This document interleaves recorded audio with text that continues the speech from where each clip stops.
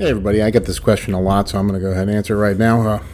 What is Sci-Fi Super Show? Well, it's science fiction, superheroes, some fantasy stuff. Basically, contents from movies, TV, books, comic books. If you have a topic or an idea you think we should cover in the podcast, or you see something cool online you want to share with some like-minded friends, then come on down to Sci-Fi Super Show on Facebook. Check us out.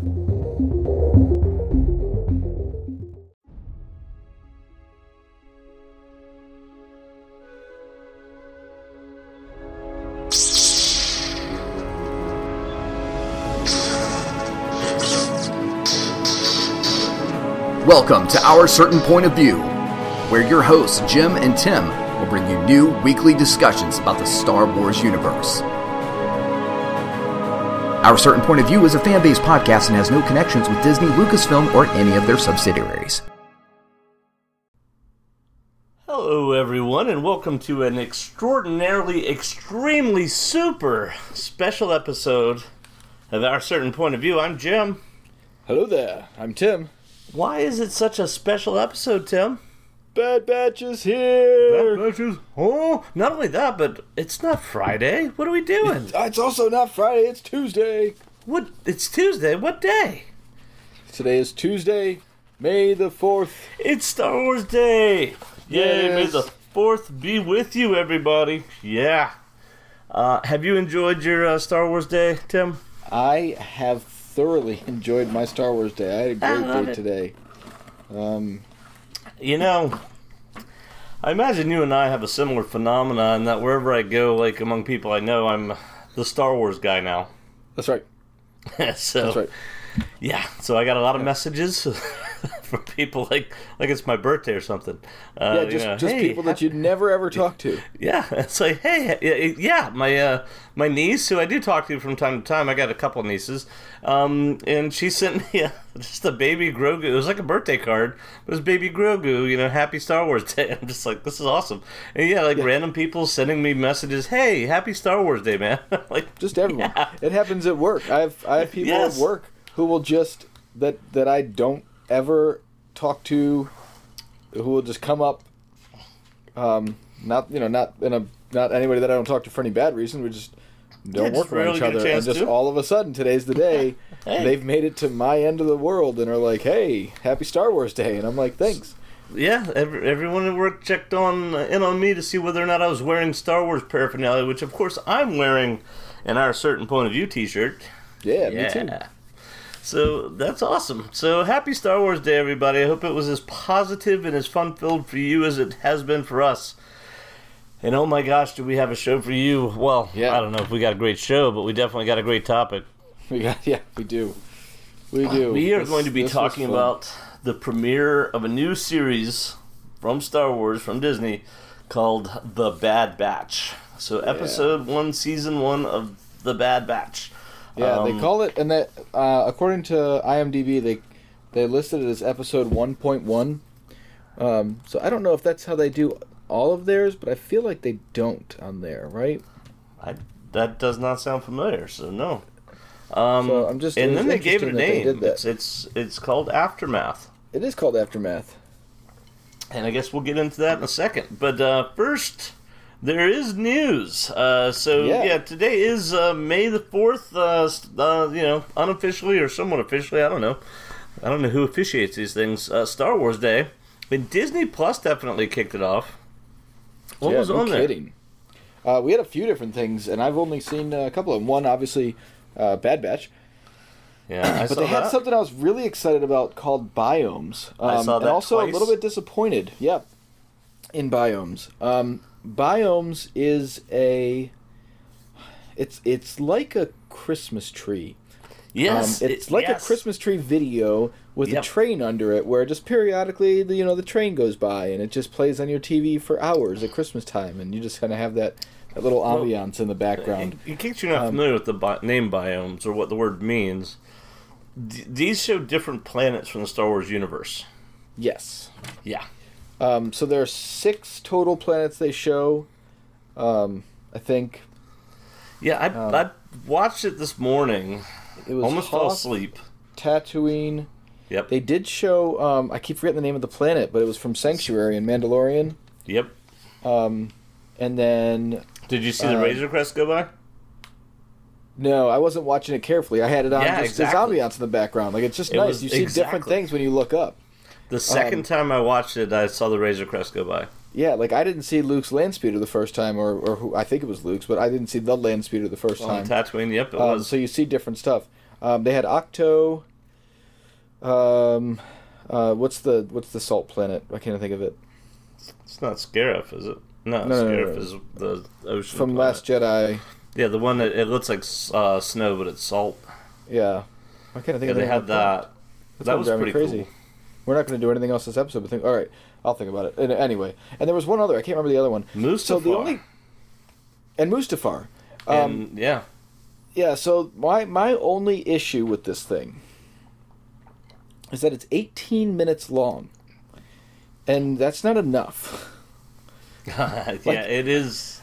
I want this thing just playing for hours, and they don't have a loop feature. Like, I just want to be able to hit loop and just let it play, right? Because like, I just want it to just go. The first time I watched it, I got up at 3:50 this morning. Not on purpose. I got up at 3. I don't sleep well. Yep, my plan was to get up at 4:30 to watch to make sure I could watch Bad Batch at least once before I went to work. Which for me is not a big sacrifice because again I get up early. That was the same thing with me. It was for my 14-year-old because he got up and watched it with me at 4 o'clock. Well, I didn't wake up my daughter. She she said she wanted to watch it after I got home from work, so we watched it again. I watched it again. She watched it the first time, but I badly overestimated how much time I need. So I watched all of Bad Batch, and then I watched every one of these things you're about to mention. I watched Biomes. I almost fell asleep, and it's perfect for that because it's just this real peaceful thing. It's just a real slow flyover of a planet, and every now and then, like Tim said, you'll see some sort of vehicle, or on Hoth there's some tauntauns that run up a hill. It's really cool. Yeah.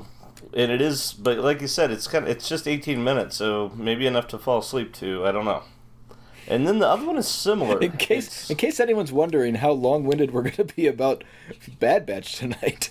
Yeah, we're still talking about the 18-minute biomes where nothing happens. Well, the vehicle fly-throughs is similar. Yeah, vehicle fly-throughs was next. And it's the Millennium Falcon and the First Order Star Destroyer. And again, it's just a camera slowly going around the ship and through some of the decks. Like, nobody's on the ship. So that was pretty cool. But those are only like 4 minutes each. And then the other one, Maggie Simpson, what was the name of the episode? Awakens or something. I don't know. The Nap Awakens or something like. I don't remember. I haven't watched that one yet. I watched it. It was funny. It was good Star Wars humor. So it's Maggie. I like The Simpsons, so I haven't watched it yet, but I do like The Simpsons, so I'm excited about that. I'm more excited about that than I ever was to watch. Like, I'm more excited to watch this, even though I know nothing about it, than I ever was to watch the Family Guy ones. I don't like the Family Guy ones. They're okay. I mean they're all right, but I don't particularly like that show. But that's Maggie Simpson's. It's a good one. It's funny. It was entertaining, and then I also watched The Faithful Wookiee, which is it just that? Is it just the Nap Awakens? No, that can't be it. But it's about her at a daycare center, and they have this weird moment where Marge is trying to take her to a daycare, and the first one they go to is the Ayn Rand. I don't get that reference at all. Like, so why? It is the old episode then. Okay. I think this is an old episode. But yeah, it's on there. So so it must that was referenced in the episode because I don't know why they would have an Ayn Rand. I'm big into philosophy and political thought and stuff. So I've gone through my Ayn Rand phase. Yeah, if it's an old episode, then they may have it may have been around the release time. Well, interesting. Like there might have been something going on. Maul's in it, so it can't be but so old because The Simpsons is almost 40 years old. Right, but if there it's about 35 years old. Right, but if there was something in the, I think it was 89 was their first. Yeah, I remember when Tracy Ullman introduced it on Showtime, dude. I know this history. I'm a Gen Xer. So Yeah, but that's. I think it was an old episode. I got to look at that. I have to find out because that would make, if something was going on in the news that had to do with that, where there was a relevance, then they would show that. The Force Awakens from its nap. That's what they. That's the name. So of it. It has to be somewhat newer. Anyway, yeah, those are all available on Disney Plus. And I did watch The Faithful Wookiee. It's so bad. Anyway, so that was me. What is this next thing you got on the list? So, what's it say? You can go ahead and read what it says. It says Sweet 16. Sweet 16. So I'm having my No, I'm not having my Sweet 16.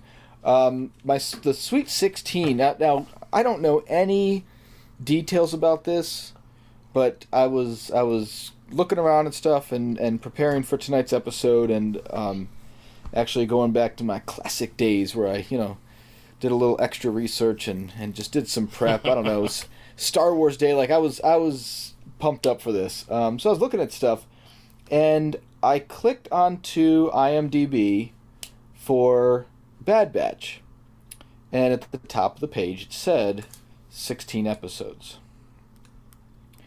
Yes. Last week it said 14 episodes. We talked about that on the podcast, that it was going to be 14 episodes long, ending July 30th. It now says 16 episodes, with the last episode being August 13th. So I don't know any specifics. I haven't seen that anywhere else but exciting. there. But the fact that it dropped today, and now today they've updated it, and there are 2 additional episodes, makes me hopeful. It's also possible that those 2 are like the making ofs that come out, like if they're doing something. No, because they don't ever release those as part of the actual season. They're always separate. So I don't know. So that's kind of exciting. We might actually have Bad Batch content through the middle of August, which we talked a lot about last week, not having stuff for August. So like it's I don't know. I was excited to see that. Well, given right off the bat, I love the show, so excited to hear that. So let's get to countdowns then. Yeah, fire away. You've pared this down quite a bit. So Life Day Treasure. Well, now that we're at May 4th, that's 2 countdowns taken off the list. So next one's not until September. So we got all of summer to get through. 126 days away, September 7th. Life Day Treasury. Yeah, well, keep in mind we're 3, 10, 17, 24 days away from new content consistently here for a while. So that's all kind of nice too. We got mini countdowns. After Friday, we have constant 7-day countdowns. It's going to be awesome. But yeah, Life Day Treasury is 126 days away. It's going to be awesome. Yeah. And then Wookiee Life Day, November 17th. 197 days away. It's awesome. At a maximum, we assume it's going to be less than this because New Year's Eve, like we said before, doesn't make any sense. But we had to set the latest day in December for the Book of Boba Fett because we just know it comes out in December. 241 days away. I'm guessing that we're going to be... I'm guessing here, but I would say we're going to be exactly 2 weeks before that at 227 days. Nice. Because that would match up to when... And that's a guess, but that's... it's 2 Fridays before, and it's also the Friday before Christmas, which is what they were traditionally doing with releases for the movies before they moved solo. So I'm just... just kind of going off that, nothing else. And then there's a long pause. Now, there's only sort of a long pause, right? From 241 to 471 days. But the reason there's such a long pause, there's other stuff coming in that time. Yeah, there's a ton of stuff. Ahsoka, the New Republic, Mandalorian, Season 3. Mandalorian, we haven't... Obi-Wan Kenobi. Yep. Like our big shows are coming somewhere between that 241, 471, but we don't know when. Yep. But what is 471 days away? Let them know. That will be Star Wars Celebration in Anaheim, California. Yep. And then last but not least, we hope, Rogue Squadron, Friday, December 22nd, 2023 is 962 days away. Not bad. So, I have, and Jim has just opened up my sheet and my prep work, and you can see the list of names that I have here, and it's a bit longer than usual, and I really we like to talk about the important people that make certain shows happen, and for this one in particular, we got an amazing episode. Do you agree? I would definitely agree. I mean, this far exceeded my expectations for the episode. I absolutely loved almost everything that I saw here, and I'll share very early on what I didn't like, but I really, really enjoyed this, and I want to take some time to give credit and also to share with our listeners who the people are and what credentials they kind of had that allowed them to make this as good as it was.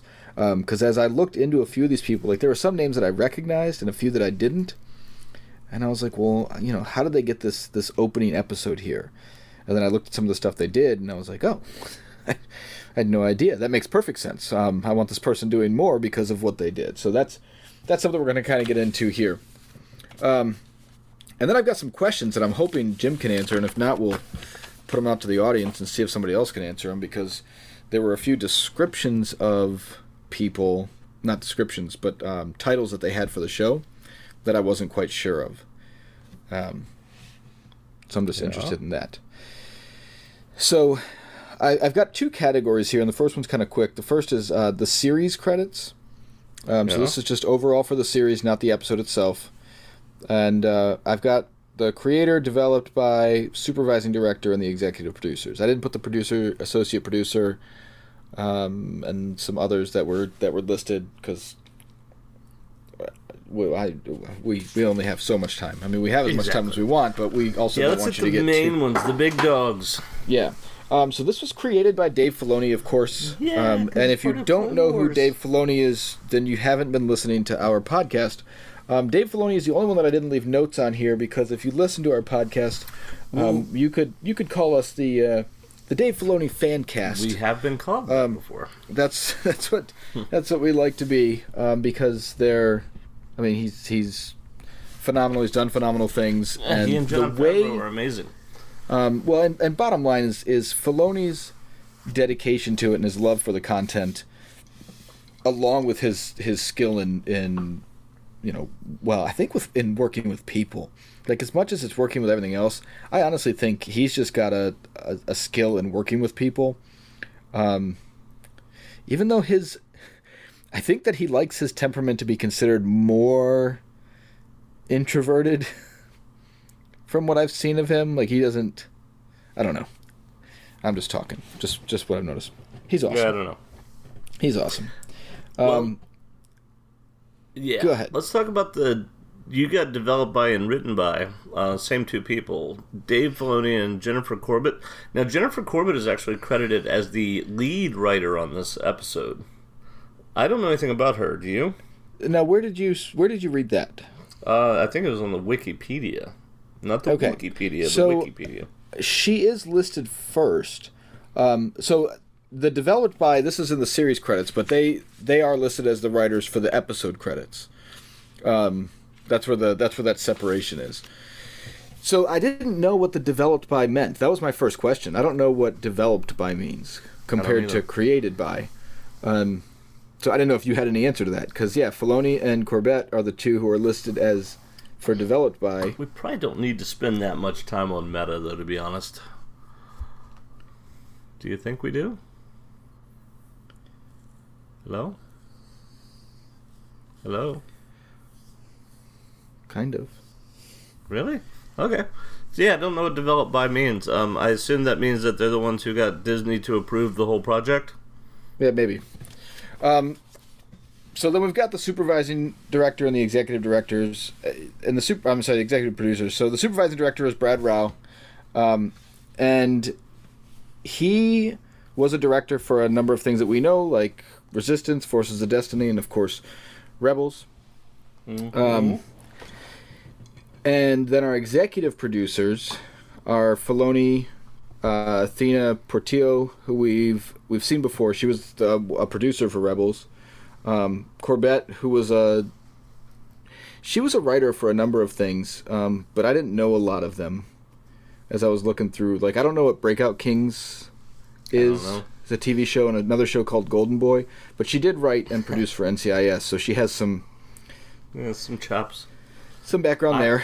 I was hoping you'd tell me something, but I'm not familiar with any of that, really. I mean, that's what I mean. I've heard of NCIS, but I've never watched it. And Resistance. She did write for Resistance, but again, that's not... Yeah, that's helping our case. The last one that I had is the co-executive producer, which is Carrie Beck. She's the vice president of animation and live-action series development for Lucasfilm. But she was the producer for Rebels, like, all the way through. She's a producer for Mandalorian. Have you seen And Rebels? she's listed as the creator for Rebels. Interesting. So... Okay. Now, that is the stuff I was hoping you'd tell me. So Carrie Beck, I had never even heard that name before. So, that was me too. See, this is why I wanted to talk about the meta a little bit more, because I want to talk about these people, because they do these great things and I don't know their names, and now they're part of this, and I want everybody to know why. All right, so that's everything for like what they listed as series, and I want to talk about the episode credits because they were the big ones. We had 3 directors here. Yeah, we did. And I don't know if that's an animation thing, if it has to do with. Like a director of scenery versus a director of... It's also a 70-minute show, so this is not a short episode. With very, very different places, so that could have something to do with it. Stuart Lee is listed first, and I think they're alphabetical, which is why I said Corbett and Filoni, because Filoni and Corbett were listed Filoni first the whole time until he got to the written by for the episode. But then everything seems to be alphabetical order, so that's what I didn't know about the lead writer. I wrote down on my notes, Jennifer Corbett, head writer, not lead writer, but head writer. So somebody put that maybe that's Filoni being, humble, or maybe she was the main writer that he tasked it, or I don't know, but for whatever reason, she's credited as head writer somewhere. Yeah. But anyway. Stuart Lee, I'm going to say this right now, just so everybody knows, Rebels is awesome. Rebels is awesome. And actually, I'm going to introduce all 3 of the directors because I've got some blended information about them that I think is really important. Why don't you introduce them? Give us the names here. Stuart Lee, Saul Ruiz, and Nathaniel Villanueva. Yeah, I love that guy's last name, man. That's Villanueva. That's a fun one. It just feels good to say. So they are... Which I think means new house. Anyway. Yeah, maybe. Saul Ruiz and Villanueva were storyboard artists. Both worked on Rebels. Ruiz worked on Clone Wars. Villanueva worked on Ultimate Spider-Man. So they've done some really cool things here. Yeah. Now, Stuart Lee directed 15 episodes of Rebels. Saul Ruiz directed 12 episodes of Rebels. Nice. And they all have some similar directing. Now, Stuart Lee is listed as the longest-running director for the Clone Wars series at 23 episodes. So I don't know how you feel about Clone Wars. Love it. The Better than TV Rebels. series. But he's definitely done some stuff. I don't know. Okay. Here's where it really gets good. Dave Filoni directed all of, except for I think one, his name might not have been on, but all of season 7 of Clone Wars, which we talked about last year a lot, right? Yeah. For almost every episode, one of these 3 people were the second director with him. So episode 2 of season 7, episodes 2 and 6, Stuart Lee directed with Dave Filoni. Nice. Episodes 5, 7, 9, and 11, Saul Ruiz did. And episodes 6, 8, 10, and 12, Villanueva did, which I found really interesting because they alternated. Ruiz was 5, Villanueva was 6, 7, then 8, then 9, then 10, then 11. So they alternated directing episodes, which I thought was interesting and strange. But I guess it gives that, like I said, I don't know what their specific roles were, but it's just cool. Like, they did all that awesome stuff. They were a part of that last season, which wasn't specifically Bad Batch except for episode 2. Yeah. But it's still, they had their hands in Ahsoka and Maul on Mandalore, so that kind of helps. Yeah, definitely. My wondering for them. So then we have the story editor, and I know you're going to like this, guys. Who was our story editor? Story editor was Matt McConovitz. He's listed as the head writer for Clone Wars Season 6 and 7. Clone Wars Season 6 and 7. Those are both great seasons. Yeah. He is the writer for 11 episodes of Rebels. And are you ready for this? Well, I think he is the story writer and game writer for Jedi Fallen Order. I love Jedi Fallen Order. So, I mean, this is the stuff we're talking about. And last that I wanted to put on here, because I think it's important, is Kevin Kiner, who is the composer. He did the score. This guy's been doing music forever. He did 18 episodes of one of my favorite series, which is Stargate SG-1. He did the movie Leprechaun, some TV shows like Land of the Lost. I don't know if you ever heard of Super Force or Walker, Texas Ranger, but this is all... I've heard of these things. This guy. And, of course, I don't know if I said that. I say Rebels and Clone Wars, but, of course, Rebels and Clone Wars. All right. So, are we ready to get to the show at all? I think so. I mean, but that's all. I wanted to talk about it this time, and it won't be as much next time because I think we'll have some similar people. But we got a 70-minute show to cover here. We do, but they've just been doing great things. And I was also really semi-stalling a bit because we're hoping Papa Bear will jump on here a little bit and have some chats with us. So no, not at all. Okay. I don't know. He was not available. Okay. And we are doing an unusual thing. We don't usually record on Tuesday night. Yeah. That having said, you did tomorrow, put so some meta. You added some meta about some of the actors involved, and I do want to talk about that. But there's a bit. So D. Bradley Baker has been brought back as the voice of all clones. So he does all of the Bad Batch. He does, as you wrote in your notes, Captain Gray, who we see in the opening episode, the opening scenes, and basically all the Clone Troopers is done by an American actor named D. Bradley Baker. Now, this is kind of a really specific complaint, but there have been people complain that he is an American who's basically trying to imitate Temuera Morrison. Now, Temuera Morrison is a New Zealander, and if you've heard the New Zealander accent, D. Bradley Baker's, it's not really passing. It sounds okay when he just sounds like a gruff. I mean, honestly, I think I can do it as well as he can. I mean, I'm about to choke, but I mean, that's right. So we're about to do this ourselves. It's just a bad American version of a New Zealander accent with a little gruff thrown in. And I'm not trying to bash on D. Bradley Baker because I love the Clone Wars and I love the clones. And I actually never, ever, ever would have thought about that criticism, except I saw people from New Zealand and Australia complain about this because people apparently, kind of like Irish and Scottish people, will sometimes confuse those two accents. But to an Irishman and to a Scotsman, these are nothing alike. They don't even understand each other. Yeah, so it's kind of hilarious as an American hearing people debate this accent. But why this comes up is because of the character Omega, who we're going to talk about in a little while, is voiced by an actress named Michelle Ang, and she is actually from New Zealand, just like Temuera Morrison. And so, to me, this was a little bit disjointed in that we know they're all supposed to have the same accent. Now, we never know why clones have the same accent as Jango. I don't know if they used... I guess they used video of him to train them when they were little or whatever, and that's what they were raised on. Something like that. But the clones are supposed to sound like Temuera Morrison, and they don't. But Michelle Ang, or Omega, does. As soon as she spoke, I was like, that's a New Zealander accent, like a real one. And so I looked up the actress, and sure enough, she's from New Zealand. So that was a little bit of meta that I wanted to bring up before we got into it. Do you know? I don't know anything. What D. Bradley Baker typically does? Really I'm pretty sure that he's a senator from Nebraska. He does. Am I wrong? I think so. I might have made that up. I don't know the Nebraska senator, so I don't want to say no, but I think you're wrong. D. Bradley Baker. If you're from Nebraska, leave us a message. And I want to say this, and I'm going to mean it 3 different ways. He typically does animal voices. So I mean this 3 different ways. So the 3 ways I mean this are he's actually credited with making the noises of specific animals, like Crypto.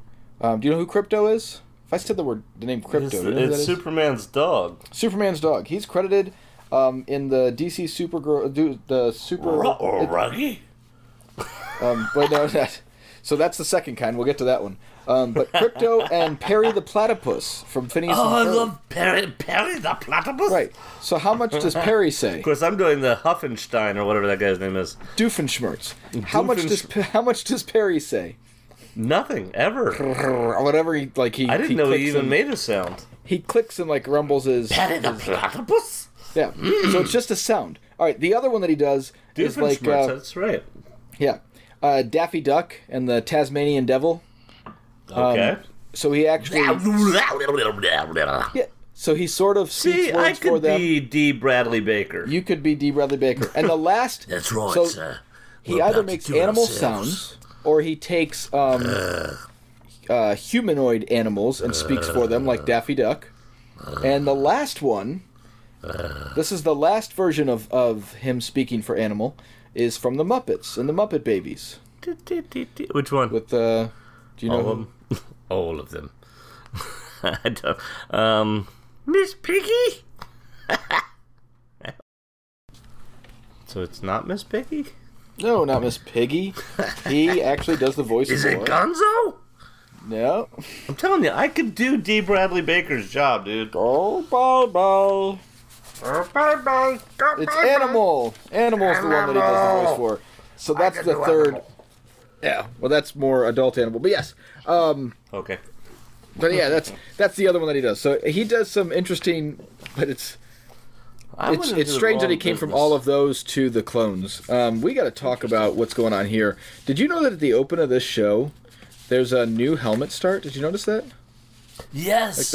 Yeah. And I love it. So it shows Grievous. It shows helmets from the TV show Rebels. Have you seen Rebels? Rebels is awesome. Which a lot of people might, if you listen to our podcast, you know this. If you don't, well, here's some new info. The helmet designs for the cadets on Rebels is from Ralph McQuarrie's original Stormtrooper concepts. So It is so cool. It is so Star Wars nerddom. I love it so much. Yeah, absolutely. Oh my gosh. Like you said, everything Dave Filoni touches is pure Star Wars.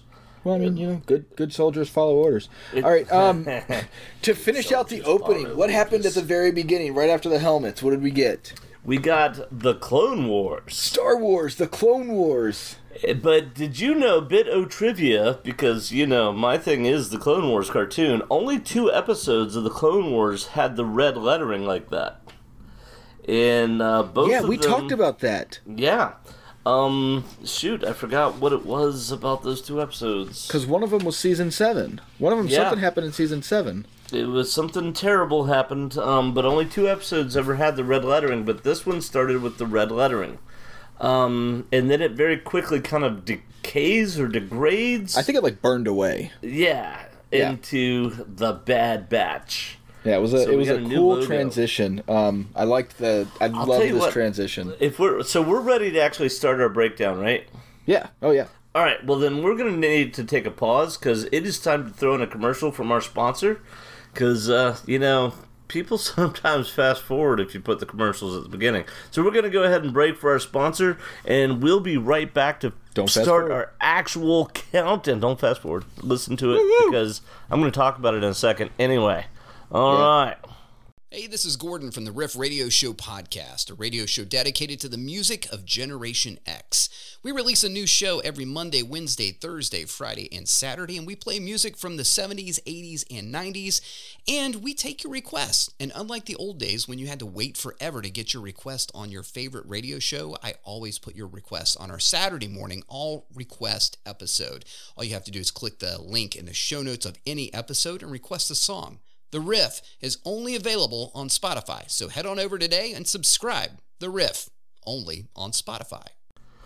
So that was our sponsor, The Riff, and I do need to throw this in there. It is May the 4th, it's Tuesday.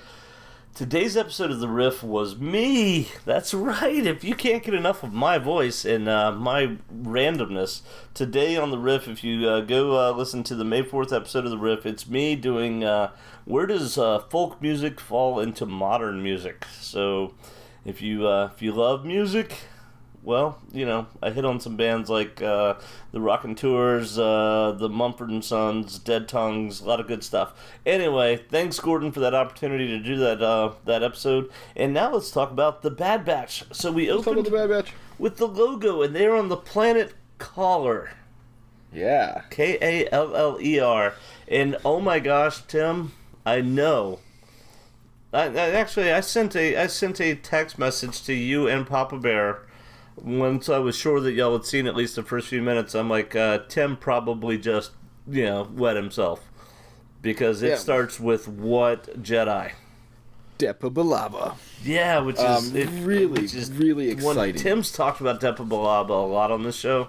And I'm interested in it because Depa Billaba is a Jedi Master I've never really seen before, but I've heard a lot about because of her Padawan.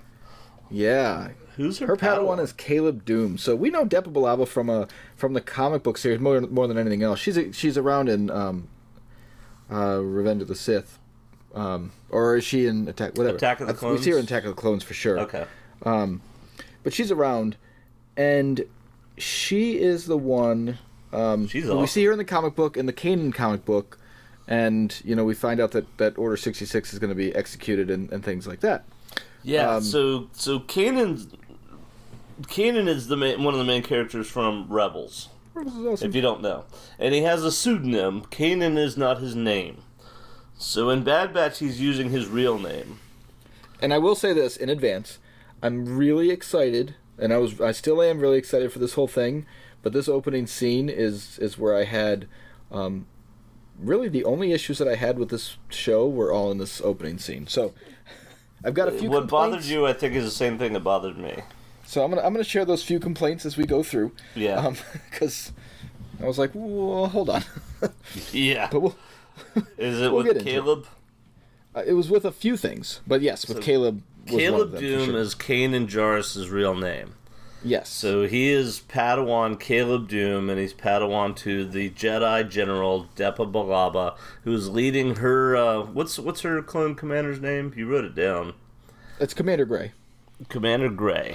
First complaint. Did you notice what color Commander Gray was? Green. Yeah, in the comic book he was in red. The comic book is canon, so there's some of my issues are with continuity purposes. I didn't realize that. Yeah. Okay. So that was an issue. Yeah. But yeah. So first we get Depa Billaba. They're pinned down, right? We saw that they were pinned down, and then they need reinforcements. So let's assume we're going to assume for the rest of this episode that everybody listening has seen the episode, right? We're reviewing, this is not all recapping. Spoilers.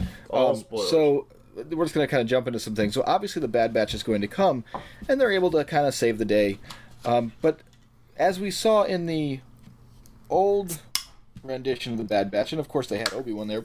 But as we saw in the old rendition, when we first saw the Bad Batch, when you have a Jedi, they can do a lot. Mm-hmm. And I feel like the Jedi weren't doing enough here. But that's a minor thing. It's not that big a deal. It was the way that they introduced the Bad Batch. It's fine. But then Commander I think she Gray was overwhelmed. And they show that, like, Plo Koon gets overwhelmed on Geonosis, and it happens. It does. I know it happens. Snips were overwhelmed. On Geonosis. So was actually Obi-Wan. He was overwhelmed. He had been shot and was wounded, and he wasn't shot. He was hurt in a crash. So it happens. So they're pinned down. Yeah. So they get the Caleb shows up, right? Caleb Doom shows up. Our Kanan Jarrus. He's not Kanan yet. He's Caleb. This was he my shows first up, and problem. they're like, who do you have? And he's like, well, there's 5 of them. And they're like, 5, we're doomed. And he says, well, you haven't met these clones. And, like, so Commander Gray is terrified. He's like, he goes, 5, we're doomed. Like, he just kind of says it. He's like, well, if they didn't send us help, we're not getting it. Why would they send only 5 people? 5 people? But he knows who Clone Force 99 is right away. As soon as they come down. But the others, like Captain Rex, didn't seem to know who Clone Force 99 was. That's a good point. So that was there was just some continuity issues in this opening, and it was kind of like they took something that already existed and just added them in, and it just didn't quite fit. Good point. You just took away some of the enjoyment, but okay. I'm sorry. No, you're right. That's a valid observation. You're right, because they do seem like they are brand new in season 7. Like, they've just been unleashed. So, yeah, the leader of the 501st doesn't know about them, but this guy does. Commander Gray does. Well, and in the comic book, when Order 66 happens, which is obviously it happens here in a moment, they're all together, kind of joking and chatting around a fire, and Depa Billaba and Caleb Doom are sitting together when the attack happens, and they defend them for a little bit, and then she sends him away when they become overwhelmed. And I knew that was going to bother you, because they're both canon, aren't they? Yeah. So those changes, I was just like, all right, it's a little bit too far. Like, it's close, and it's okay. But I don't like a change. I don't like a rewrite in canon when two things are supposed to be canon. This is not supposed to happen right now. So can we go ahead and address what bothered me? Because none of that bothered me because I didn't know it well enough. Hey, you actually you talked about Scooby and Shaggy earlier. Wasn't this guy Shaggy? So who's the actor who voices Caleb Doom? Freddie Prinze Jr. Freddie Prinze Jr. This bothered me so much because it's the same voice. He also does Kanan Jarrus in the TV show Rebels. The problem is Rebels takes place almost 20 years later. Yeah. And so this is like a 14-year-old, and he's like, I got reinforcements. They're coming. And it was so disjointed to hear like a 40-year-old's voice coming out of a 14-year-old kid, and it was clearly just fan service. They're like, "Look, we brought back the voice of Kanan Jarrus," and I'm like, "No." And I think they were supposed to do so. They clearly did some editing to his voice, but whoever was in charge of that, I don't think did enough. No, it did. I think that's what happened. Like a grown man's voice coming out of a little kid. Yeah, he sounded older, but he sounded older than Kanan in Rebels. And honestly, so I'm kind of glad we got that out of the way, because it still did not take away how nerded out I was at seeing a young Kanan. Seeing Caleb Doom, seeing Depa Billaba, seeing Commander Gray. Seeing all of this.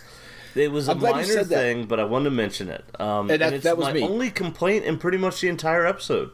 That's before we moved on. I was actually going to say the same thing. I was going to say, all right, before we move on, I want to let everyone know that we love this episode. I still love the beginning. I'm going to make my peace with it. But I said it, and now everything else is phenomenal, and we're ready to just charge in and have my daughter. So like I said, I saw it. We usually watch these things together, but I watched it this morning, and then she wanted to watch it when I got home from work. So we did. And she's like, "Am I gonna like it?" What she wanted like me to tell her without telling her, and I was like, "Well, the beginning's gonna make you sad." And she's like, "Well, what do you mean? Why? Tell me, don't tell me. Tell me, don't tell me." And I'm like, "Well, you know where it's at. It starts with Order 66, and it starts with a Jedi you've heard of, but I'm not gonna tell you any more than that." And then as soon as it starts up, like it was rough, man. Seeing. So when Cody Gray gets the order, what the heck? Commander Gray, Cody. When he gets the order, Commander Gray Order and Captain 66. Silas were the ones. Yep. Holy cow, man. And I told my daughter, I was like, this is going to affect you, because it affected me. Yep. Depa Billaba sitting there trying to fend them off, and at the same time telling, Kanan/Caleb to run. And had she not turned around and said that to him, she might have lasted longer, because the first time she gets shot is when she turns around to tell him to run. Yes. So this is really important too. Yeah. If I hadn't read the Kanan comic book, which is probably my favorite comic book series, it's definitely up there for me. If you didn't know how I feel about Kanan and Rebels, but I've got a feeling. Just so we have an idea. But if I hadn't read that, this scene right here would have been perfect. And it's still, in its own way, is perfect. Oh, and I can live with it love that way. It, yeah. Him hearing that something's going on. Why is there blaster fire? Turning back and immediately running to her, prior to Bad Batch being aware. Oh, actually, I do have one more complaint coming up, but we'll get to that in a second. Prior to Bad Batch being aware, and then going back to them and being like, "Oh no, he's like, you guys, I didn't want anything to do with you. You're clones. You're here to kill me for some reason. I don't know what's going on. I'm out of here." It was perfect. They really did it well. They still gave all the feeling of both of these characters and who they are. In this show, just as well as they did in the comic book. It was just that they changed it. So awesome. It was powerful, man. Because I didn't read the comics. Well, I read one of them, but I didn't have that same background that you had with them. Okay, but bottom line is, because we need to move on, and I could spend a long time on this scene. It's powerful. So Caleb sees his master like basically being struck down by the clones. Well, he hears where we find out he hears her scream when he's running. Yes. Yeah. And at first she's screaming, "Run, Caleb, run!" And then she's just simply screaming. Yeah. It's crazy, and he's freaked out. I don't know, how old is he? About 14? Maybe so. Not even that old. He might be 12. I don't remember the age. He's freaking out, obviously. And the first people he runs into is Hunter from the Bad Batch. And the Bad Batch is not affected by the Order, apparently. At least seemingly they're not. And they're like, hey, slow down, kid, what's wrong? And he's like, get away from me, stay away from me. And he runs off. And Hunter's like, wait, I can help you. This is so crazy. So we know right away that the Bad Batch in general do not seem to be affected by, including Echo, who, remember, if you go back and listen to our Certain Point of View, you'll remember me saying, Echo's going to be the one that's affected and they're going to have to deal with it. No, Echo, because of all the weird stuff that happened to him, not affected. But one of them is. And they did a good job explaining it in this episode, too. Like, it was one of those things where you're like, why aren't they impacted? And that's later. We'll get to that. But so one Hunter of them is goes off impacted to find Caleb to try to figure out what's going on. And he even says to him, I'm just as confused as you are, kid. But he takes Crosshair with him to go find him. And he tells Wrecker, hey, you stall any troopers that come looking for us. And Tech and Echo, go figure out what's going on. Me and Crosshair are going to find this kid. And they find him, and Crosshair just straight off takes a shot at him. So we know, okay, Crosshair's chip is actually working. Something's going on. Now, this is where I actually had my first issue. Yeah. So Crosshair takes 2 shots at him, right? Twice in 2 different trees. Yeah. Prior to Hunter, the super clone tracker, being able to find... Yeah, Crosshair finds him first. Yeah, both times. Now, I don't think that that's supposed to be like... I think that they're pointing out that Crosshair, in a lot of ways, is superior to all of these guys.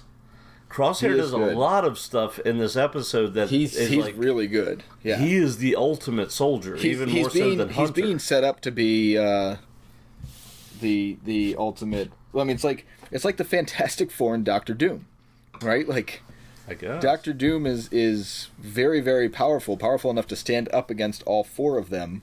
Yeah. He is. And it's kind of what we're... Yeah, Crosshair is I think he is more... He's a more capable soldier than Hunter. He doesn't have leadership abilities. That's why Hunter's in charge. Because that is a skill set. Right. But even though Hunter's specific skill set is to be hyper aware of his surroundings and to know when where people are and what's happening, Crosshair seems to have that same skill set plus others. But what he lacks is leadership. He cannot communicate with people very well. He's not likable, in a very likable way. Like he's a good disagreeable guy. What was I going to say? I think that Crosshair's character and Crosshair's dialogue in this episode and in general follow is orders. Perfectly written. Oh, I do too. Crosshair's character is written to the T. Like it's almost like they wrote this episode and they just nitpicked every single thing to make sure that Crosshair was spot on, and he was the whole time. Yeah, right up to Caleb's escape. Bottom line is Hunter and Crosshair go after him. Hunter with the idea that I just want to talk to him and figure out what's going on because he still has an allegiance to the Jedi. His chip is totally kicked in. Not totally, but enough that he's like, no, we should kill the Jedi. Now, one of the craziest, while they're following Caleb, one of the craziest conversations, and I love this, is Tech radios to Hunter, and he says, they've been ordered to kill the Jedi. And Hunter goes, what? Which Jedi? And he says, all of them. And you see Hunter, just his expression, like, what is going on here? It is awesome. So and you've got Crosshair's in the back, holding his helmet too, like he's listening. But even though his helmet's on, he's not you can clearly see he's not impacted by that. Like he doesn't have that. No, he's totally under control confusion of this programming. But he says it, and he says it here. That was our first. Obviously, he took the shot. Orders. Yeah, he took the shot, and then he's like, "What are you doing?" He's like, "We've got orders," and he's like, "No, whatever." And he leaves, so he doesn't hear him say it the first time. Crosshair says it to himself. Good soldiers follow orders, and we've heard that. Where did we hear that before? It's a mantra that they. Where do we hear that? Tup. Oh, that's right. Tup does say that when he tries to kill Ahsoka. No. Tup is the one that that killed the Jedi. I'm thinking of Jesse. Yeah, you're right. Tup does say that when he malfunctions. When he's freaking out, to take him to good soldiers follow orders. Good soldiers follow orders. Like what a great callback! Good job, Tim. Yeah, it was. So that was when he said that. I was like, "Ooh, here that's it goes." Creepy. That's the one. Yeah. Well, they become zombies basically, and I make a mention of that later. But Hunter actually says so. Caleb ends up knocking Crosshair out. At least temporarily, and Hunter is like, "Whoa!" And he's like, "He." And I wrote down the quote: "I'm on your side. I'm just as confused as you are."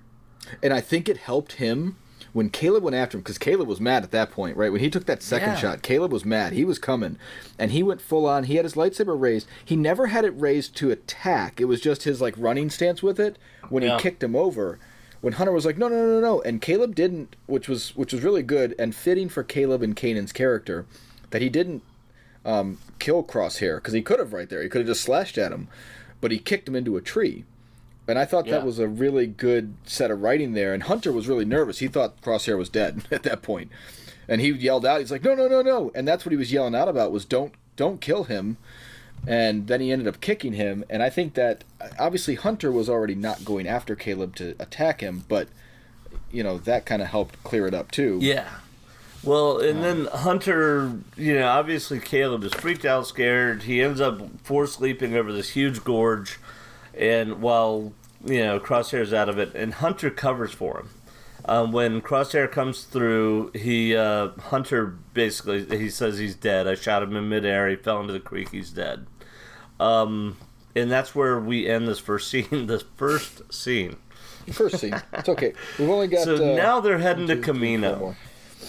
And they're talking about it's good to be home. And Crosshair is clearly not believing Hunter. And he says, "You sure that Padawan died?" And I love the writing in this is so stinking good. It's so good. And Hunter's like, yeah, why do you ask? And because Hunter was staring across the river when Crosshair comes up to him. And Crosshair says, usually when someone falls, you look down, not across. And that was such a brilliant observation. It was and Hunter's so good. Answer is great, but it's not convincing. Well, some of us don't like to watch. Well, but it doesn't deflect from the fact that Crosshair's absolutely right. If he had shot him out of the air, he wouldn't have been staring at the other bank. And I don't think that he, I don't think that he was truly trying to convince Crosshair. I think that this was so the way that I took that was not obviously he has the lie, but it's really more of the Clone Force 99 has their story straight kind of lie. Not I don't know that he was ever, at this point, because I don't think he knew that Crosshair was completely off his rocker yet. It's if I had to guess, I would say anytime they got back in their ship, if something didn't go according to their plan, they'd be like, "What happened?" He'd be like, "This is what happened," and they'd all be like, "Okay, we're good with that. We completed our mission, and in the process, this is what happened." And I think that was kind of the attempt here. And we do find out later on in the barracks that he full on tells him. But he's testing Crosshair because he keeps saying over and over again. Crosshair keeps saying that line, "Good soldiers follow orders." Well, that's later on. He doesn't say that here. But that's kind of a running theme is something's wrong with him because all of the Bad Batch keep falling back on the since when have we followed orders. Right, he does keep saying that. We have to follow our orders. They're the orders. And they keep pointing out we've never been the type to follow orders. So they're confused by Crosshair's behavior here. So they make it back to Camino, and it's automatically uncomfortable. They're like, clearance code and things. Things are obviously just not normal. Unidentified transport. Please send us your clearance code. Yeah. Which is strange. And they say, I love all of the writing in this is great because he says something like, "Oh, it must be a drill for procedure drill." He said it must be a procedure drill, but no, it's the Empire going. You will follow these procedures to the T, or you'll be punished, and that's what's really going on. Yeah, and they get down to the surface, and immediately Hunter's like, "They're shock troopers, the Coruscant Guard. Why are they here?" And they're like, what's going on? This reminds me of the movie, the Invasion of the Body Snatchers. Because even though the Bad Batch has never really been close or gotten along with what they call the regs, which is the normal clones, we as an audience have, especially if you're like me, a fan of the Clone Wars. You love the clones. The clones are awesome, and suddenly they're not awesome. They're scary. They're robotic. And it's because good job of transitioning that for us too. They did. Like I said, it reminded me of Invasion of the Body Snatchers. It's like these people you thought you knew, suddenly it's not them anymore. And Hunter picks up on this right away. And they're like, "Why are there shock troopers?" And one of the troopers says it's the end of the war. And they come walking past with a body on a stretcher. Yep. And who is that? Hand falls out. Yep. I don't know who that is. Shaak Ti, dude. I thought it was Shaak Ti, but I couldn't. And I had that somewhere. I'm guessing. There's no proof, but we know it's a Jedi because, like you said, the hand falls out and a lightsaber falls out of their hand. That was my thought too. Anyway, but lightsaber falls out onto the ground. We know Shaak Ti was tasked with training the clone troopers. Right. So that one just picks it up and walks away.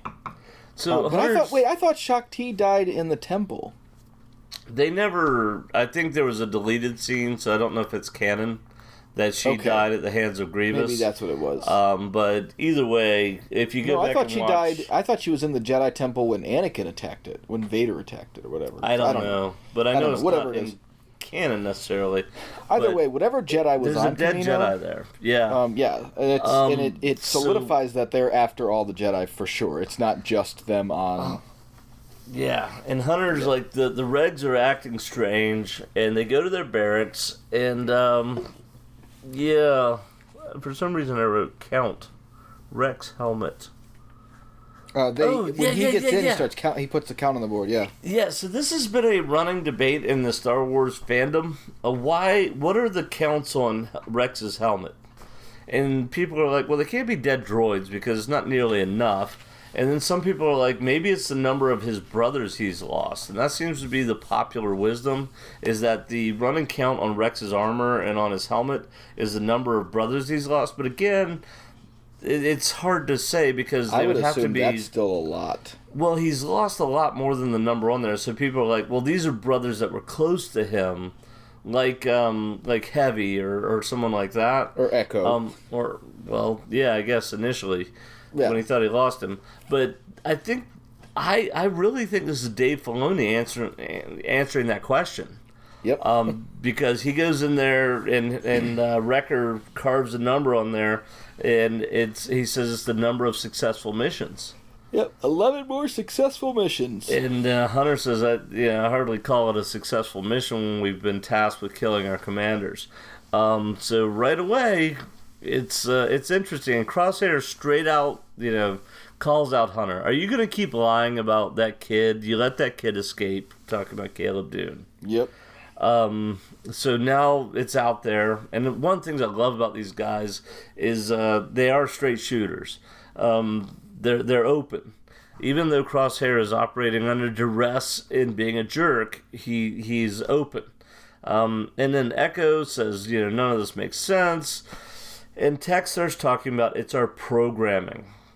And then he basically breaks down what clones are. It's their programming. He's pretty specific about that. Well, he says that when it comes to Order 66, but he says it's our programming. He says the reason why Wrecker likes to break things is because they enhance that in him.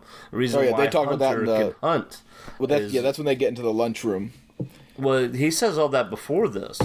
He makes a joke about it in the lunchroom, but it's in this scene in their barracks that he says the reason I have super intelligence is because I've been programmed. And this is where they explain why Echo is not affected by Order 66, which defeated my prediction.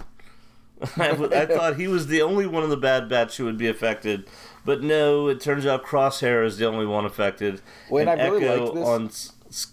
It was a great explanation. On Skako Minor, he had been so damaged, both physically and emotionally, mentally, that, of course his inhibitor chip doesn't work anymore. So, well, they had a little bit of... This is one of those pieces where the writing was beautiful, because they threw in a bit of fan service, but it fit so well. Yes, like the entire movie Rogue One. Oh, not Rogue One.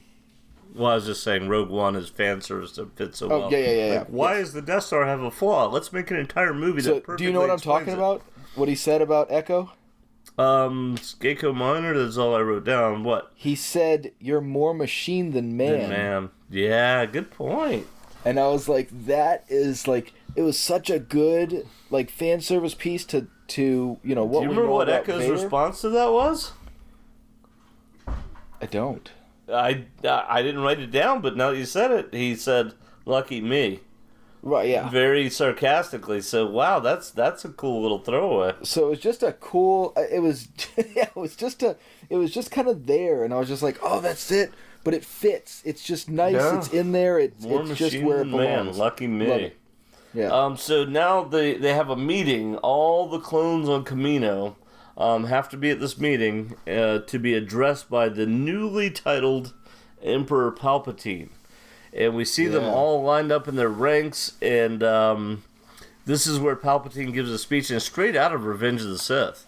I don't even think that they re-recorded it. I think they took the. Yeah, I think they took the same audio. It says Ian McDermott on the credits. Nice, but I'm pretty sure he's getting the credit for what he already said for that movie. He talks about being disfigured. Yeah, the whole thing.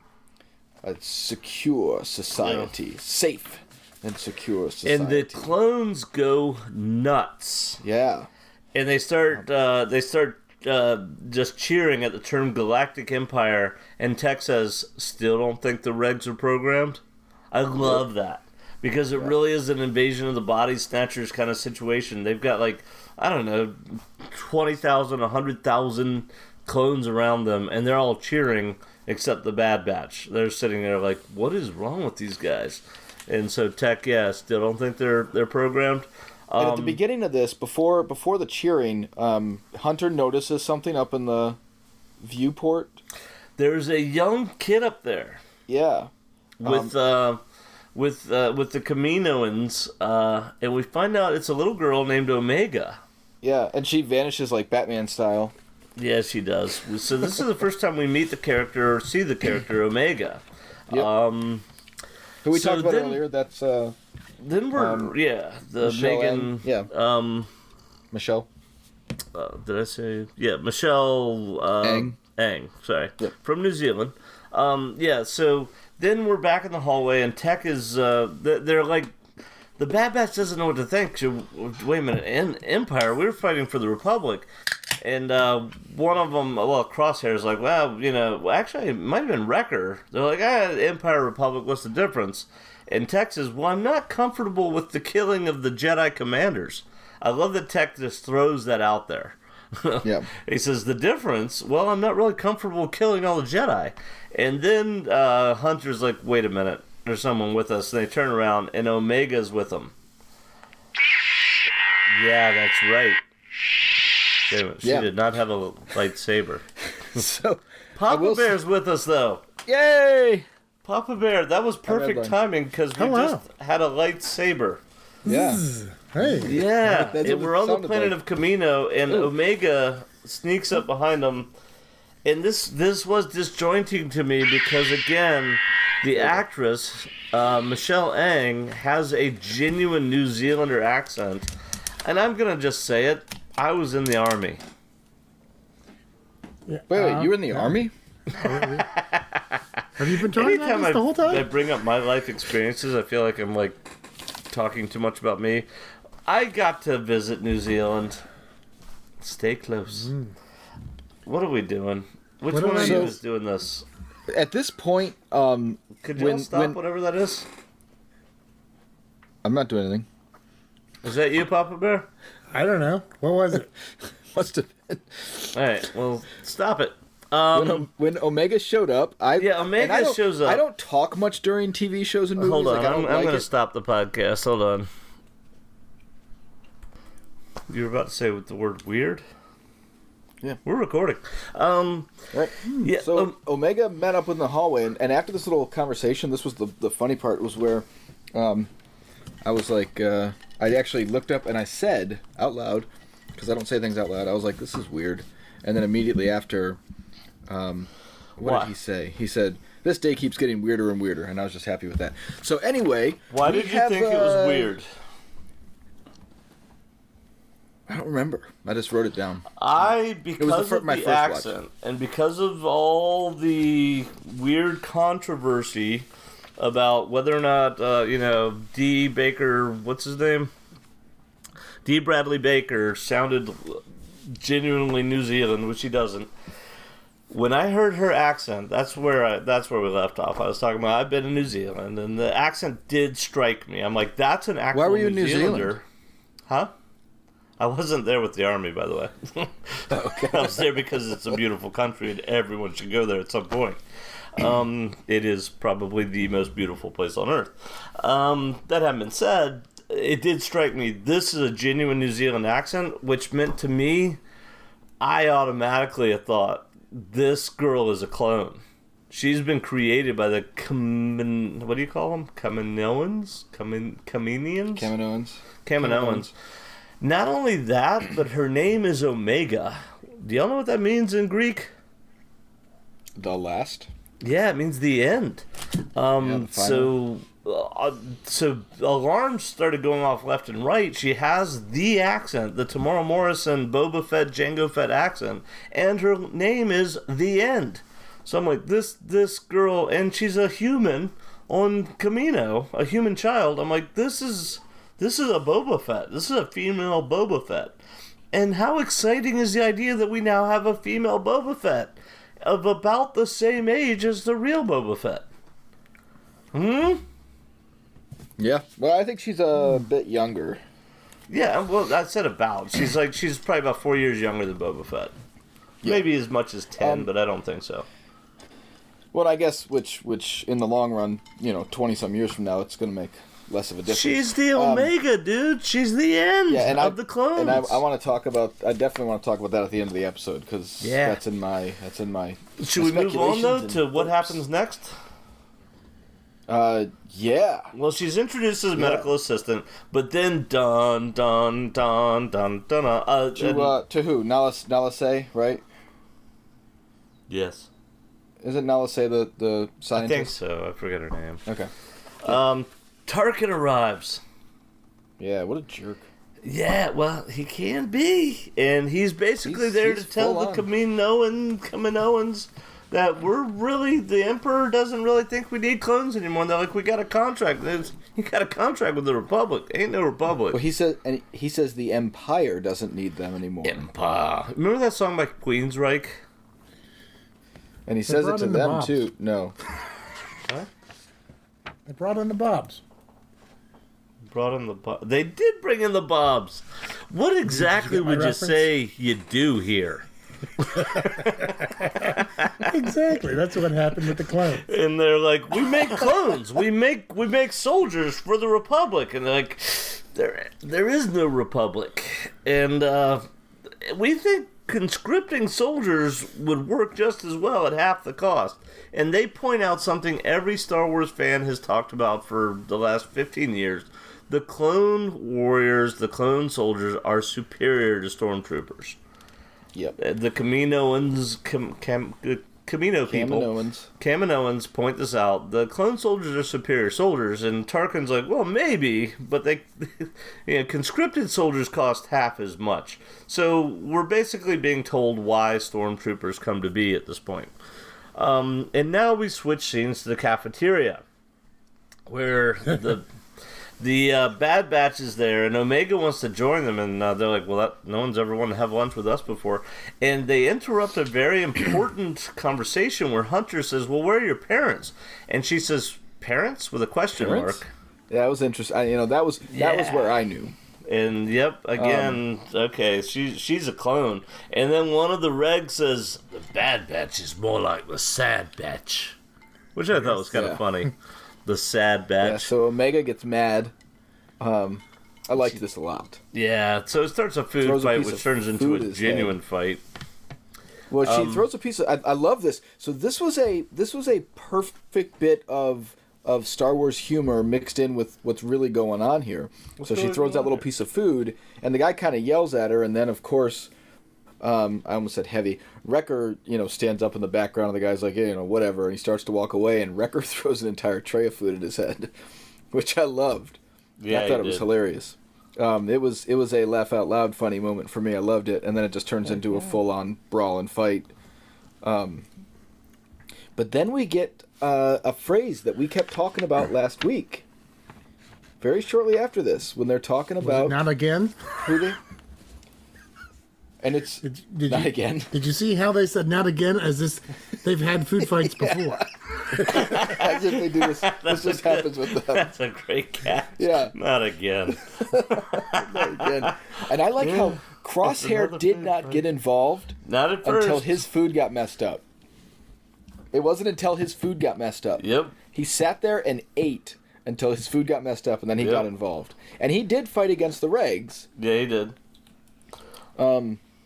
Because I actually so it wasn't like he doesn't get involved, but you're right. As soon as he gets, as soon as it's inconvenient to him, he's that gets thrown onto his food, and he jumps up and he grabs this tray and he slings it at a couple of regs, and then he gets involved. So it was just different.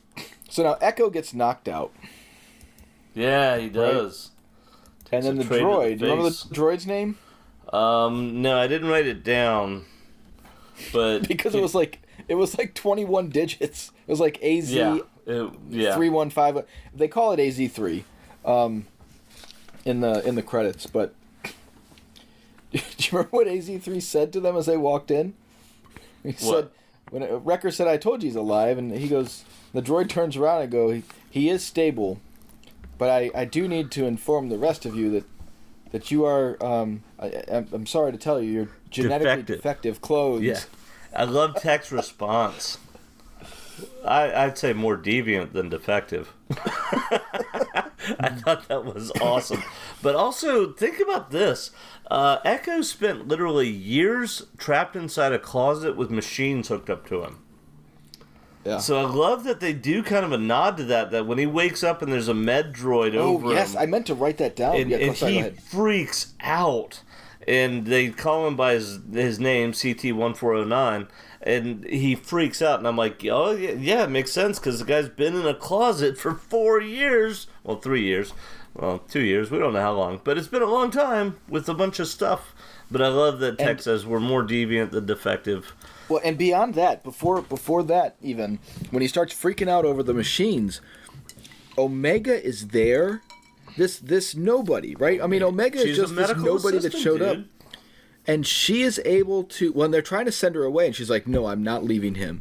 And she refuses to leave, and then he wakes up and freaks out, and she's immediately there, ready, like she knows that he's going to freak out, to calm him down. And I didn't pick up on that the first time, but the second time, it was like she was fully ready to help him when he freaked out. Yeah. She's and like, she even said, I know what it's like. Which I thought was an interesting term. First she goes, it's okay, I'm here. And it's like, well, who are you? Yeah. But it's just her personality. It's part of who she is and how she can relate to them, which was actually really awesome, the second watch on it. And I didn't quite pick that up the first time. I was like, I actually thought that. I was like, who cares if you're here? How's that going to help him? Oh, good, there's some kid next to my bed where I'm being attacked by machines, like... Hey, there's that girl. Yeah.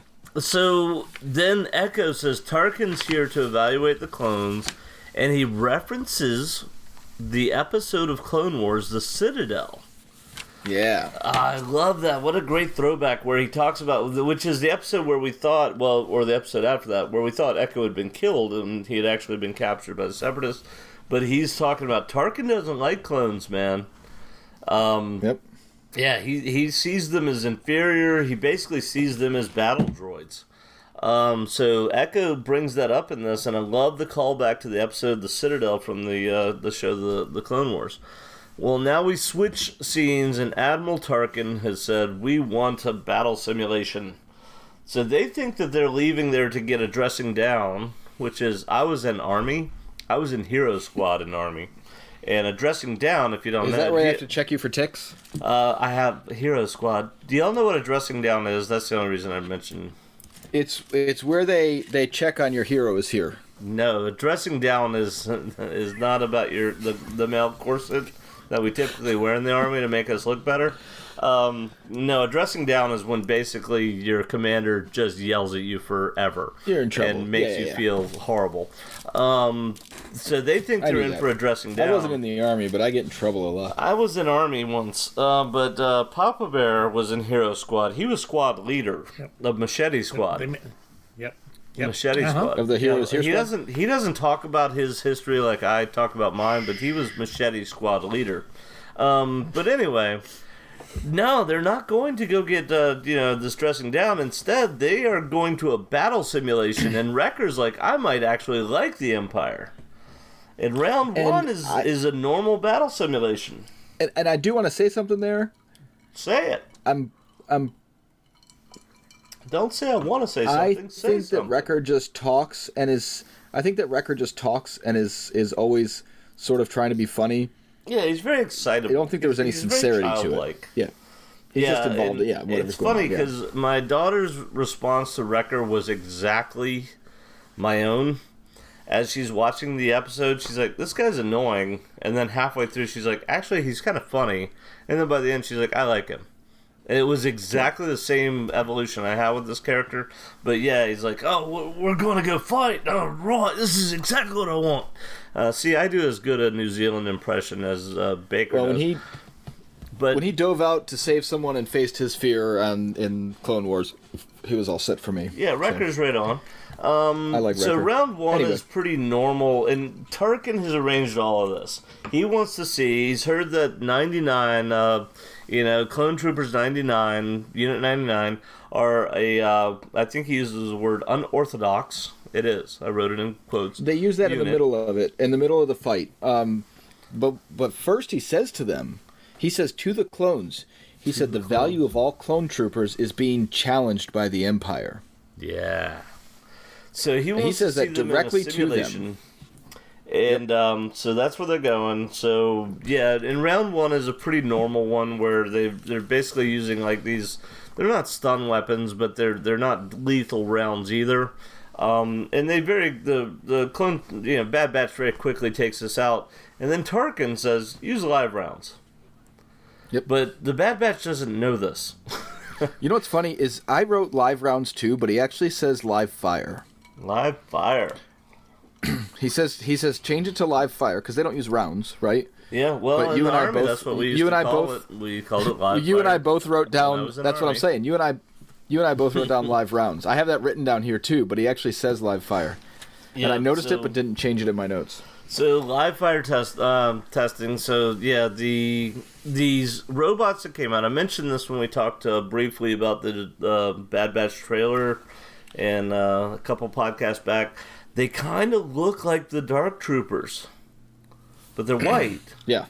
And they come out and they're lethal because they're using live rounds, and the Bad Batch is still equipped with these little, like, they're not even stun rifles. I don't know what they are. They just shock them a little bit.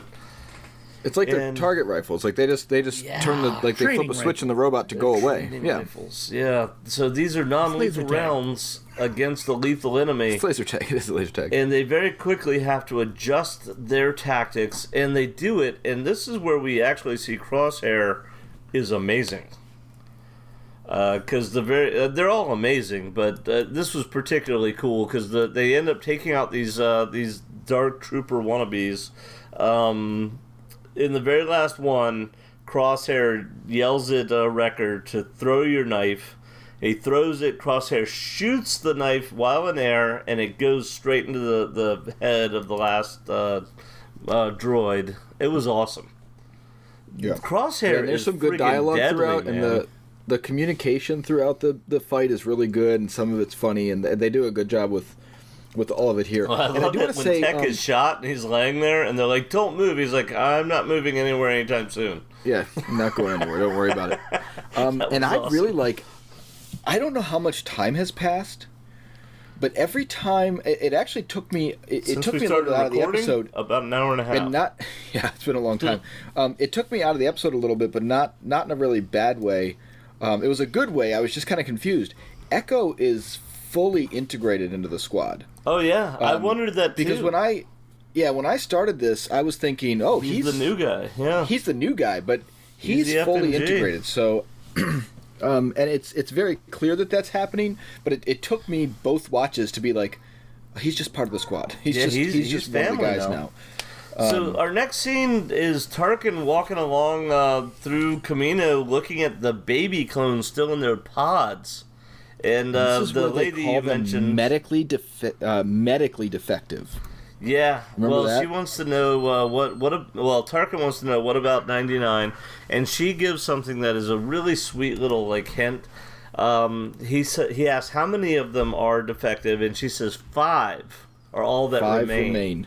Yeah. And unless you're really, really, really good at your Scooby-Doo, wait a minute, the Bad Batch is made up of 5 people, but only 4 of them are defective. Because Echo was not defective. So, dun, dun, dun! So who's number 5? And while they're talking, speak of the devil, Omega is standing there. Yeah. Dun, dun, dun. And Tarkin wants to know about the 99, about the defectives. Do they execute 66? And is told, well, only Crosshair seem to execute it, because he says that the general was killed, meaning, what's her name? Her name is Balaba. Who? Depa Billaba. Depa Billaba is killed, but he says that the Padawan escaped according to a report we got from the squad. Meaning He Crosshair said, yeah, from one sold of their them- own. Yeah, Crosshair sold them out. And he We said don't know that. Yeah. We don't and know now it's he's- Crosshair. What?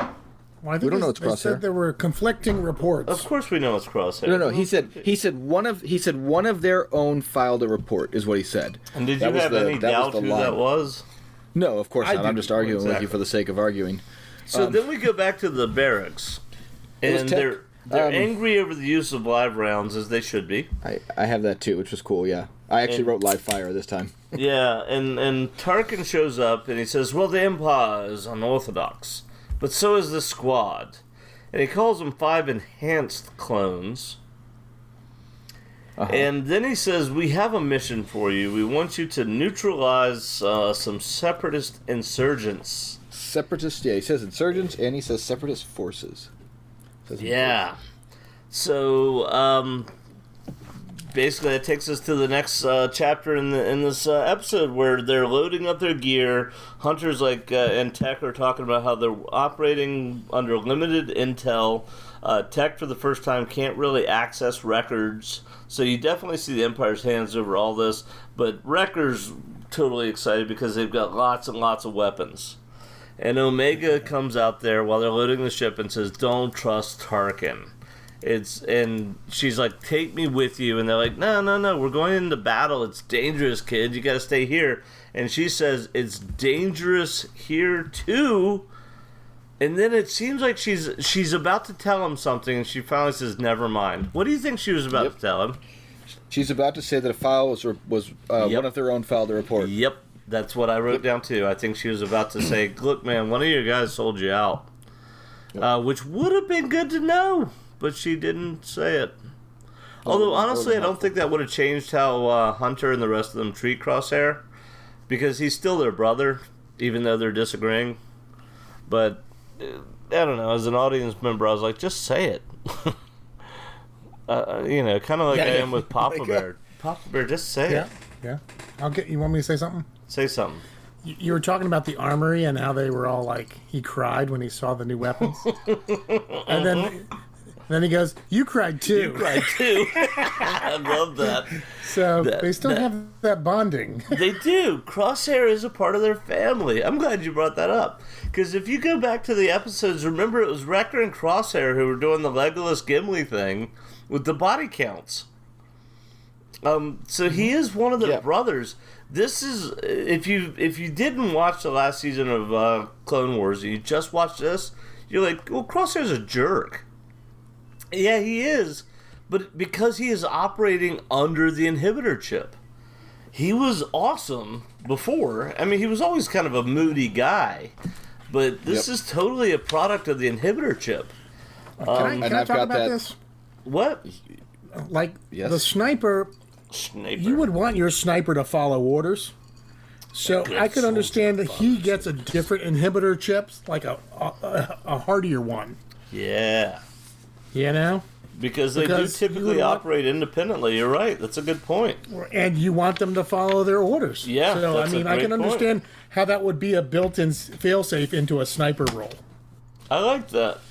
Yeah, that makes sense. Because, as far as military goes, they are somewhat independent. So, that would be much more important with Crosshair. So, they've been sent to the planet. The planet. And it'll come up in my speculation later on, because but I do have it written in here. I do actually kind of hope we get to see a redemption for Crosshair at some point. Absolutely. And we might not. We might not ever get that. He may end up being the bad guy that you see go the bad way. But I mean, they might kill him off at some point. But I do kind of because the Empire's done this. But we know that the Empire has a tendency to ruin people's lives, and they never get better. So I don't know what's going to happen here. It's scary. You remember what happened to the Baru? Yeah. Anyway, so they're off to the planet Onderon. Yeah, times change. Targets change. Anyway. Targets change, times change. And they land, they're 2 clicks out, which I thought was way too close, because if you're bringing in an air asset like a Lambda-class shuttle, and you're only 2 clicks away, you've alerted everybody. They should have been at least 20 clicks out. Yeah, they did know. And anyway, what? So they right away see children in this camp, and they start to talk about that. 25 heat Crosshair, meanwhile, has targeted an old woman. Yeah, he has. And I've got a lot of things. I've got a lot of issues with this. So he's got his sniper rifle targeted on an old woman, and he says it's time for us to get started. Right? Like, he's like, it's time for us to start killing these people. And I have 2 big issues. One, of course, that he's targeting a little old lady. Not the best just sitting there. A little old insurgent, you mean? But even if he's going, even if he was going to follow orders and take them all out, do you think that's going to be the first target? No, I don't call that an priority target. This is not a high-value target, no. You know what I'm saying? Like, that part was weird. He's not thinking clearly, dude. His inhibitor chip is totally taken over. He's in rough state. Yeah. He's killing. It's just kill the enemy. That's all he's got. Yep. So Tech points out we got 25 heat signatures. Hunter's like, they're not droids. And Wrecker's genuinely confused by this. What do you mean they're not droids? And then Crosshair's like, remember, they're insurgents. And Hunter's like, yeah, but there's children. There's something's not right. And he tells them to stand down. Now, this is fascinating because Hunter's super ability is that he's hyper aware of his surroundings and what's happening around him, and they get surrounded by these rebel troops. What do y'all think about that? Because I got a thought. He says it. He says it. He says we're not alone.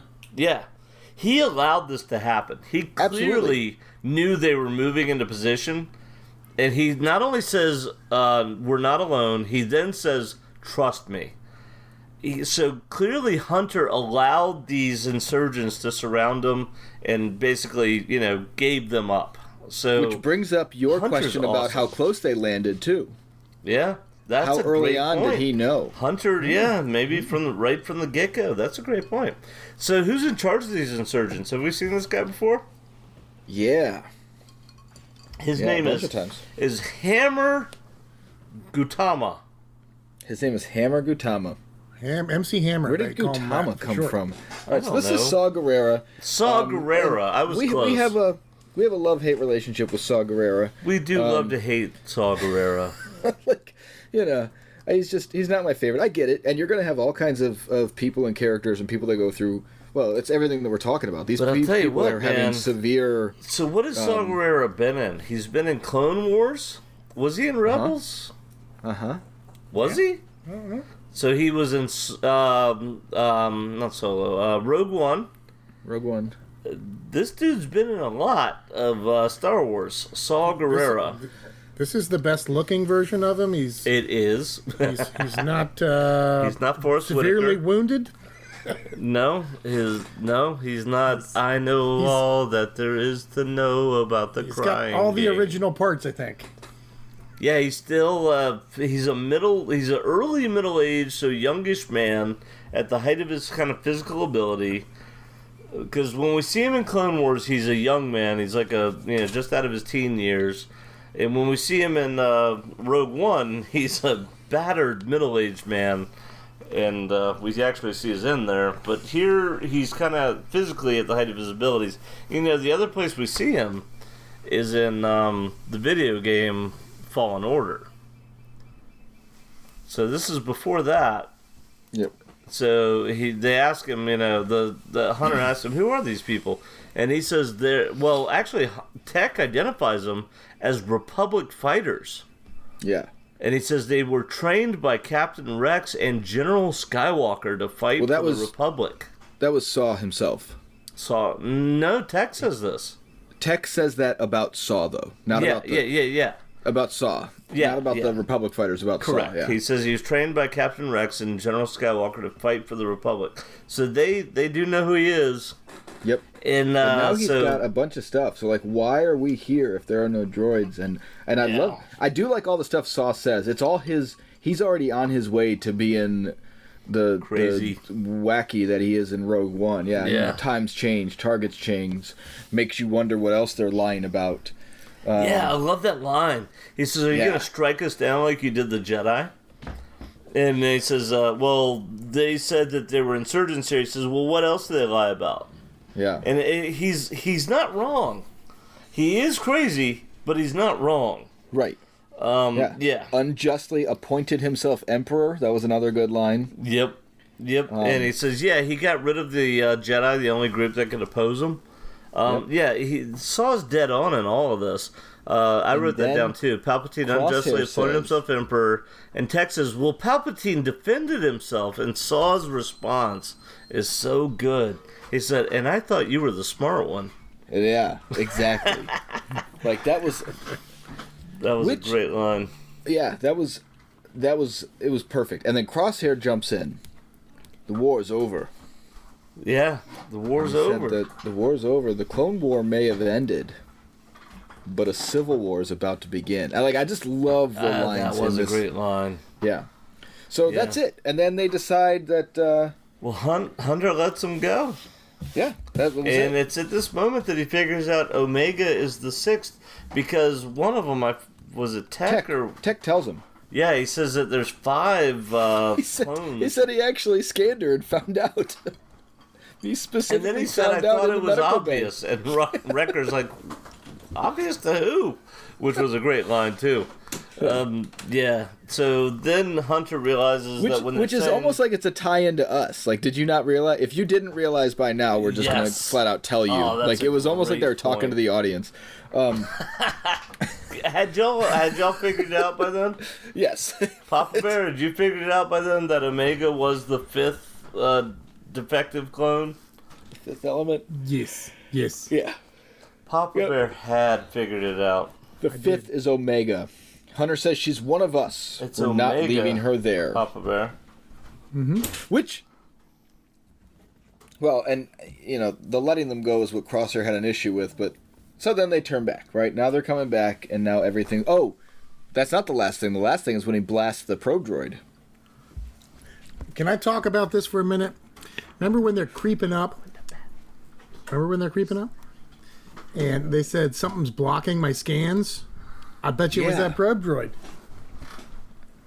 Yeah. Oh, that's a great point. Because the probe droid doesn't want to be picked up on the scans. That's a great point. I didn't think about that. Nice. Yeah, so we got one of those Imperial probe droids tracking them, and tech does say something's blocking the scans, and we find out there's an Imperial probe droid there. So, dun dun dun. Yeah. Alright, so, but bottom line is, Hunter lets these guys go. Crosshair's all upset about it, but Hunter's like, nah, something's not right here. And he figures out, we gotta go back to Kamino, and we gotta get Omega, because she's one of us. She's a 99. Yep. I love that. Yeah. And then we jump straight to her before we actually change their scene. We jump to her. We do. And she's now in the barracks, and she's looking around. With her and it's at this point you realize that like, you kind of hint on that she knows that she's one of them. Yeah. Because she's always, like, she keeps trying to be around them. But it also makes you wonder the fact that she's never been around them before. How old is she? And we'll get to that question so in a few minutes. When we say she's a defective droid, what do you think that, or clone, what do you think that means? Like, what is it about her that's defective? One obvious thing is she's the only female clone we see, but that's not a defect. I think the Kaminoans did that on purpose. They created a female clone of Jango Fett. But what are her defects, if we want to call it that? Do we want to talk about that now or wait?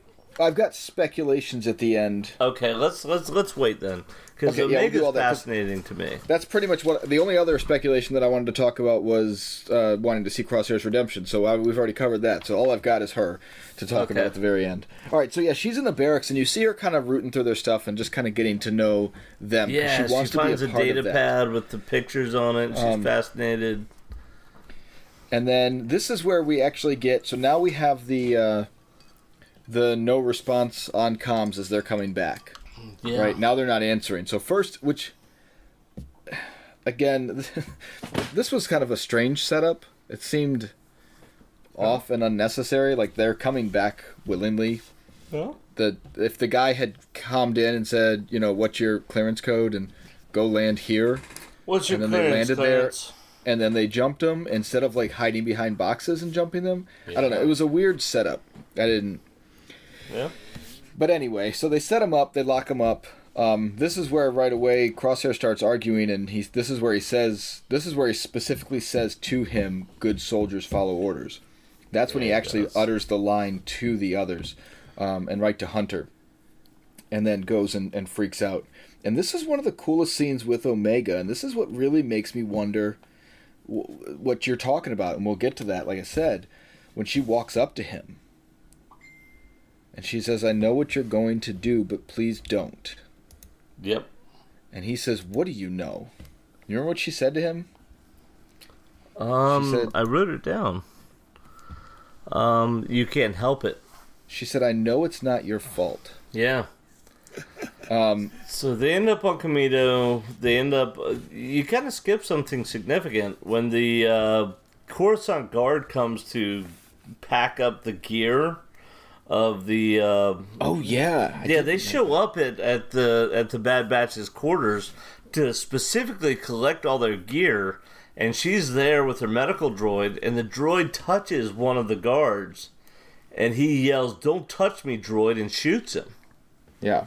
That's wild, man. So they come off their ship.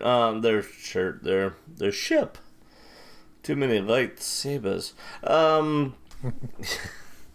Yeah, but like you said, they end up in prison, and she says to Crosshair, "Don't," and he's like, "What do you mean?" "Well, just don't," and you can't. We find out Crosshair's actual designation is CT-9904.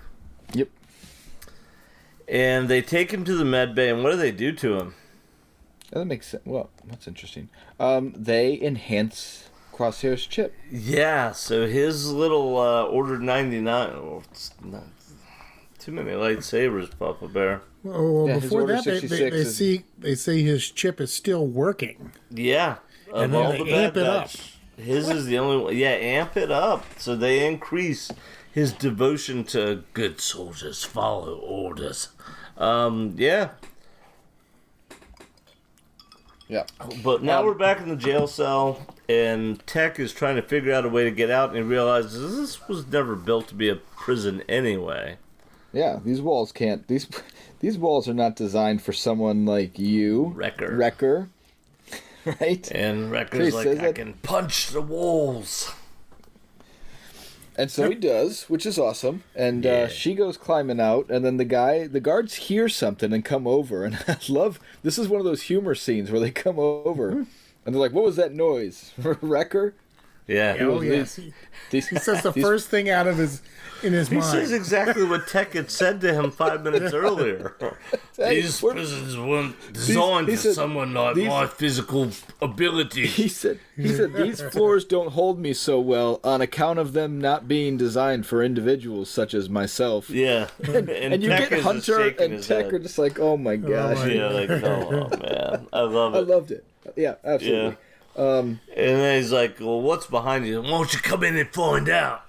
See, now, I could do D. Bradley Baker's job for him. You could. Good job. Keep doing that, and I'll do it for you. Be your I could do it too. So could Papa Bear. That was good. Thank you. That's right. Maybe you and I should talk together like clone troopers. Yes, and Tim can fill in the rest. That's right. Yeah. All right, keep Tim, on what doing happens that. I'm next? gonna be like the like Omega up top, who's smart enough to somehow realize that if she just punches down hard enough on something, that the whole structure will come down on top of these three. They give her a number here, and I wonder if it's significant. They say, well, we did a scan, and 0219 is still in the prison bay. I don't know that number ever comes up again, but she's not 99.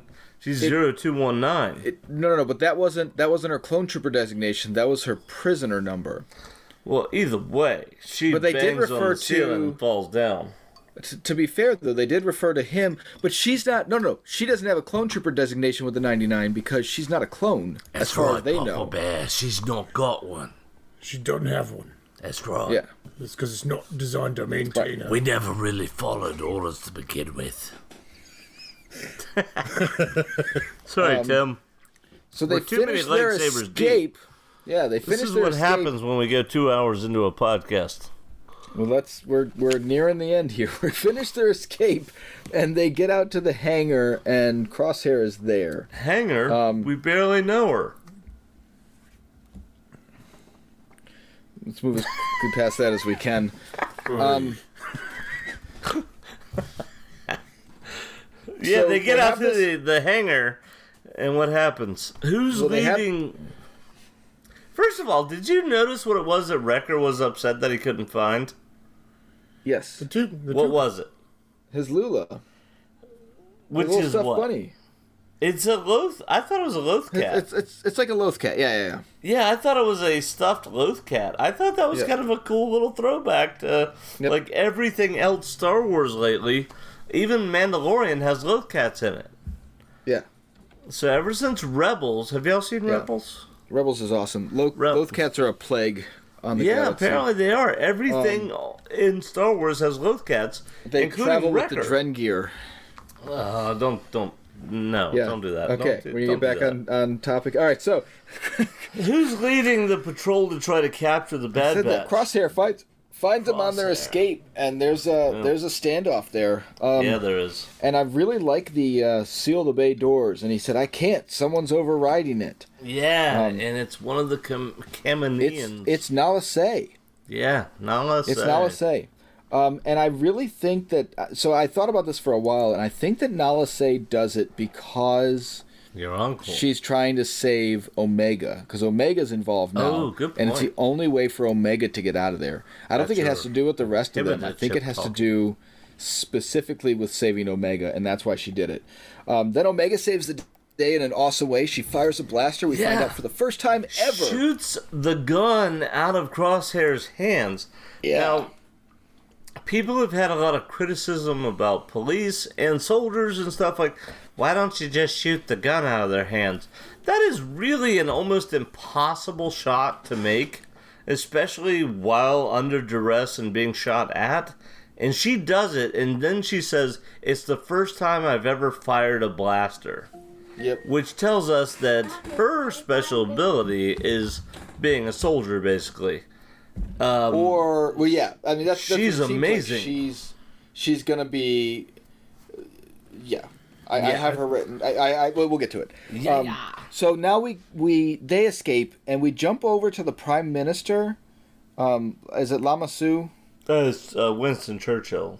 Okay, so Lama Su and Nala Se are talking, and they say he says like we don't really know what the Empire's intentions are yet, so let's not tell them much. But I really don't think that the Prime Minister knows that she stopped the bay door. No, I think that was independent. I think you're right. Which was kind of cool.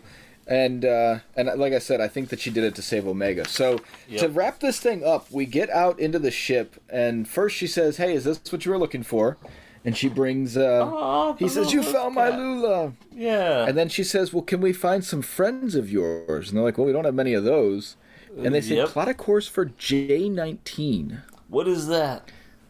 No idea. I don't know either. And I was all like, "What is that?" It does match the last two numbers on her prisoner tag. Ooh. Yeah, but I don't know if that's 0219, yeah. Yeah. And then he says, "Strap in, kid. You're not going to want to miss this view." And I'll tell you right now, I have a very young child. I have 3 children. One of them is very young. And the first time I actually sit down with my youngest to actually watch A New Hope, that's what I'm going to say to him. Strap in, kid. You're not going to want to miss this view. Nice. It's going to be awesome. Nice. All right, and that was the episode. Awesome. They go into hyperspace. They're off. We're going to see what happens in only 3 days until the next one. So speculations. You want to know what I think Omega is, yeah? Yeah. I think Omega is and this is how I wrote it in all caps, super, and then back to regular letters. I wrote she's a super soldier, or will be. Here's the question: grows. Does she age regularly, or does she age like Boba Fett? I mean, that's my second one. Does she age twice speed like clones, or does she age like a normal person? Or is it faster, or is it slower, or do they speed it up and then slow it down? I think she's a female Boba Fett. I think she's got force abilities. That would also be interesting. No, I don't think she has force abilities, but I think she is the female. How can she shoot a blaster and hit the gun out of the hand first try? Never touching. Dude, she's a super soldier. I don't think that. She is a clone of Jango Fett, but female. She's Boba Fett, but female. Well, yeah, but I think she has force abilities too. Jango Fett ain't got no force abilities. I think that we have now put Dave Filoni has added to the Star Wars universe a female Boba Fett. I think she ages normally. That's why she's still a kid, despite the fact that the Bad Batch themselves are grown up, and she's apparently part of that batch. Yeah? No? Am I crazy? I think so. She's aging like a normal human, like Boba Fett does. She's a female Boba Fett, dude. Oh my gosh, so much potential for this character. She's not going to turn into Boba Fett's sidekick years down the road, right? No, she is. Boba Fett's sidekick years down the road. She ain't no sidekick. Boba Fett's sidekick years down the road is younger than him significantly. Yeah. Yeah. No, she ain't no sidekick. She is the Omega. She's the end. She is going to be the last of the clones still standing. As a matter of fact, so I think that her name is not a foreshadowing of that type. I was thinking her name was we have finally found the way to make the super soldier, and that's why she got the name. That's where I thought it. So I like that, but I like mine better. She's the end of the clones. And I don't mean like she destroys them, but I mean by the time the other clones have aged out, and even Boba Fett himself, who is not prone to advanced aging, but at the end of all of it, there will be Omega. Meaning, I would love to see her show up as a character in Book of Boba Fett. She is his long-lost sister, And in a lot of ways, I think she's going to be more powerful and better because she's going to spend her formative years with a group we call the Bad Batch. Yep. Lightsaber. It's going to be awesome. That was my uncle's lightsaber. That's your uncle talking. You know what, Papa Bear? I thought about you a lot today. And not my normal way, because I think about you a lot every day. Okay. But, every time actually it was Tech who said this, you always like to say to me, that's your uncle talking. Do you know what Tech like to say? That's your programming talking. That's your programming talking. Yes, it is. That's your uncle's programming talking. That's your programming talking to you. So yeah, okay. So this episode, amazing. I love it. I want more of it. I can't wait till Friday. The open-ended things that I'm looking forward to is who is Omega gonna evolve to be? What are they gonna do with Crosshair? Is he gonna have a redemption story arc? I think he will. I hope he will, because either way, he's a great bad guy. Tarkin is a great character to all this. The end of the clones has to happen. We know it does. We know that they're replaced by stormtroopers pretty quickly. So we know Tarkin's going to get what he wants and end to Kamino. We also know because of the TV show, The Clone Wars, and things they said in this episode, that the clones are very emotionally attached to Kamino. So, dun dun dun. We got ourselves a pretty big little nexus happening here where Kamino's got to be destroyed because it does not show up after, Revenge of the Sith. So, what are we going to do, kids? There's got to be no more clones. Yep. There's got to be no more Kamino. But there has to be Omega. Yeah, it's gonna be interesting. I'm excited. We're gonna find out. We're gonna see. I love it. But before that, if you just can't wait, for Star Wars content, if you are so excited about your Star Wars content, what happens tomorrow? Tomorrow, Wednesday, May the 5th, we'll be recording about 11 issues of Darth Vader. And when I say we're recording about 11 issues, There's no way we can do that in one podcast, Tim. Yeah, we're gonna summarize the story arc from 1 through 5. Issues 1 through 5, and then summarize the story arc from issues 6 through 11 with a slightly deeper dive into issue 11, because that's actually the book that came out last week. But after that, we'll not have all these like crazy long deep dives, because at this point, this will be the last one where we need to play that kind of catch up, because it's our first Darth Vader podcast, and every other book currently out we've podcasted about. So we'll be in good shape. But tomorrow is Darth Vader talk on Force Lore Comics here at our Certain Point of View. And, that's what's coming. And then, of course, we'll be here Friday night to talk about Bad Batch Episode 2, the Aftermath. The Aftermath. Nice. So that's coming Friday. All right. Anybody got anything they want to say before we call it a night? May the 4th be with you. It is May the 4th. Papa Bear, we didn't talk to you because you showed up late. Did you enjoy your Star Wars day? I had an excellent Star Wars day. It was a lot of Star Wars out there. There's, did you see the biomes? Yeah. Yes, we talked about this quite a bit, actually. And they had like a Millennium Falcon fly-through? I don't know if that's... Yeah, we did the vehicle walkthrough with the Millennium Falcon and the First Order Star Destroyer. We talked about it. You should listen to the podcast. We talked about all this. When? Before you got on board. Was I not on the last podcast? I can't remember. You were No, gone. it was this podcast, but in the first hour and a half. Oh, okay. So how many hours are you up to now? 4.5? We are now 6 hours deep. Yeah, something like that. Into a 12-hour marathon? Yeah. We should just podcast until the next episode. Just keep it going. But hey, 24 hours. And for every hour you listen, we will contribute $1.50 to some charity. We need some Patreon level sponsorship for this. Yeah, we do. Yeah, we're looking at you like Red Bull, 5 Hour Energy, and all those people. I think I'm ready to hang up. I think you're ready to hang up too. Yeah. Ladies and gentlemen, thank you so much for listening. Who are you? The Bad Batch rules. Yeah. Who are you? Do you know? Rekka. No, you're not. I'm Jim. I'm Tim. And this is Papa Bear. Yeah. I wasn't here at the beginning, but I came at the end. And this has been our certain point of view. Our certain point of view. Our certain point of view. Is there a delay? Yes. Goodbye. Remember, May the 4th will be with you. Always. And also always. with you. We have spoken a lot. Oh my gosh, I'm so tired.